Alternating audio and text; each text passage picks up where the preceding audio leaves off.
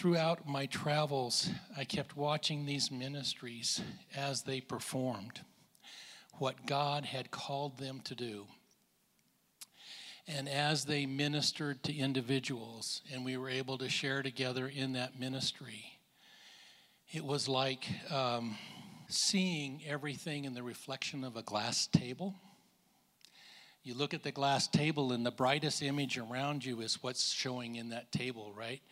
And so you're seeing this ministry that God has called, but it's really transparent. It's got a depth to it that you can't really figure out because it goes through the table, right? And they're doing this ministry work there. And you look at that reflection of what the ministry is, and then you look a little bit closer and you start to see how God is equipping them. And then you look a little bit closer and there's a little blur in that image. And you're going, what's that? And you look a little bit closer and you see it's not a smudge on that glass top.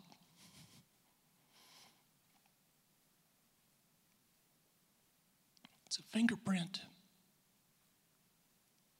And I would share with you that what I've seen in the ministry outreach from this church is that and I don't mean prideful, it's a latent fingerprint that is on all of those ministries around the world that is from Hoffmantown. It's not the thing that you see, but it's part of what you see, is how our hearts have been transformed and are allowing ministry to occur. Right down the street at Noonday, The Rock, or with Pastor Hill at the Rescue Mission, or with CareNet. So we have some of those people with us tonight.